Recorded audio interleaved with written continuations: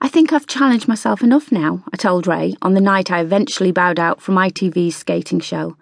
And my God, did I mean it. For 6 months I'd pushed my poor body to its absolute limits and been in a constant state of terror. The training had been difficult enough. I'd never skated in my life before my patient coach Donna had used every trick in the book to coax and cajole me onto the ice at a rink in Manchester. As if that wasn't enough, I was also working on my DVD disco burn. The training for that and dancing on ice left me almost crying with exhaustion. Oh, and did I mention the other jobs? Full-time mum, Loose Women presenter and weekly magazine and newspaper columnist. It was, as they say, quite a juggle. By the time we reached the live televised Dancing on Ice shows in January 2009, I was in an absolute state.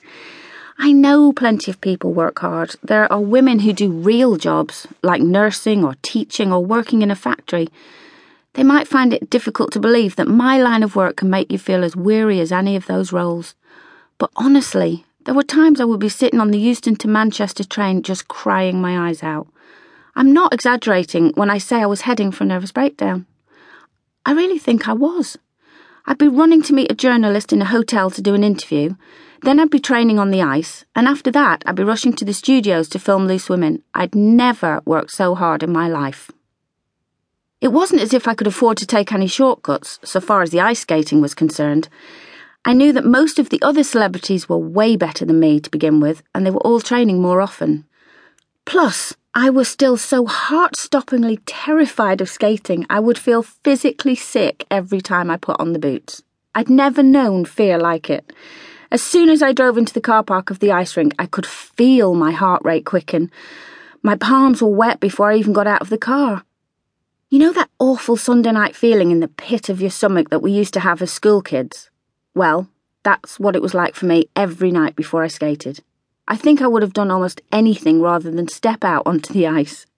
Some nights I'd keep poor Ray awake as nightmares caused me to toss and turn and scream in my sleep.